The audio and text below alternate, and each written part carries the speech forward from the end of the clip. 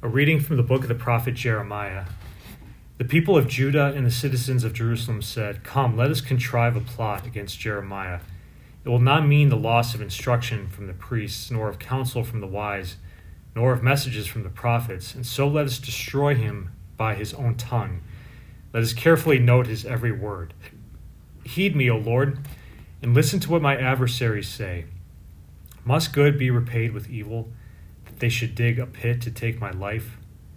Remember that I stood before you to speak in their behalf, to turn away your wrath from them." The word of the Lord. Thanks be to God. Save me, O Lord, in your kindness. You will free me from the snare they set for me, for you are my refuge. Into your hands I commend my spirit. You will redeem me, O Lord, O faithful God. Save me, O Lord, in your kindness. I hear the whispers of the crowd that frighten me from every side, as they consult together against me, plotting to take my life. Save me, O Lord, in your kindness. But my trust is in you, O Lord. I say you are my God. In your hands is my destiny. Rescue me from the clutches of my enemies and my persecutors. Save me, O Lord, in your kindness. The Lord be with you, and with your spirit. A reading from the Holy Gospel according to Matthew. Glory to you, O Lord. As Jesus was going up to Jerusalem, he took the 12 disciples aside by themselves and said to them on the way, "Behold, we are going up to Jerusalem, and the Son of Man will be handed over to the chief priests and the scribes, and they will condemn him to death and hand him over to the Gentiles to be mocked and scourged and crucified, and he will be raised on the third day." Then the mother of the sons of Zebedee approached Jesus with her sons and did him homage, wishing to ask him for something. He said to her, "What do you wish?"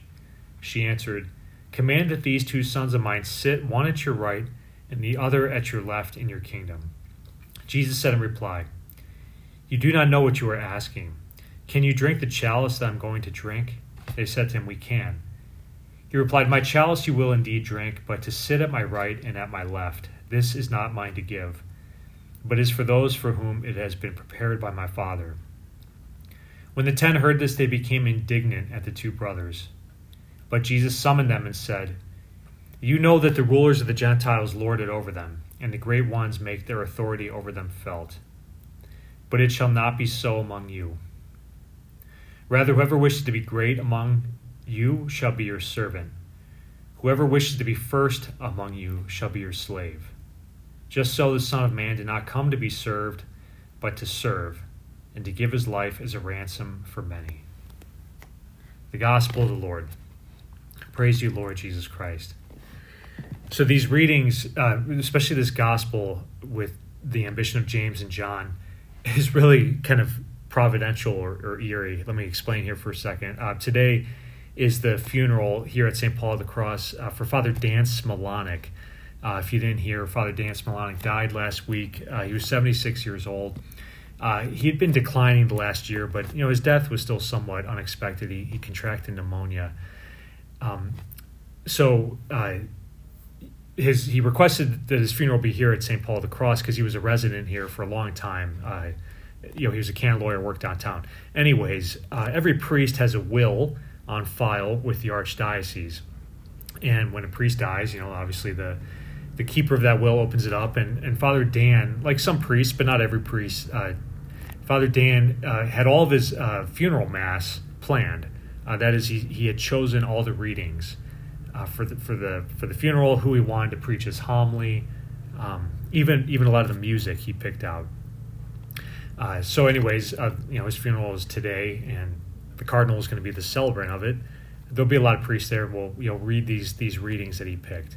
Now, the only reason I'm saying that, and so pray for Father Dan, and I don't mean to take away from him by talking about myself here now, but it got me thinking, because I was given the will, as the pastor here, having to help plan the liturgy, it got me thinking about, what readings I would want for my own funeral. And I think I've mentioned this before in a homily, but that might be a nice spiritual exercise for you to go through as well. Especially like the gospel, what gospel, what scene in Jesus, and, go outside the box, because there are set funeral readings, but that doesn't matter. What would you choose?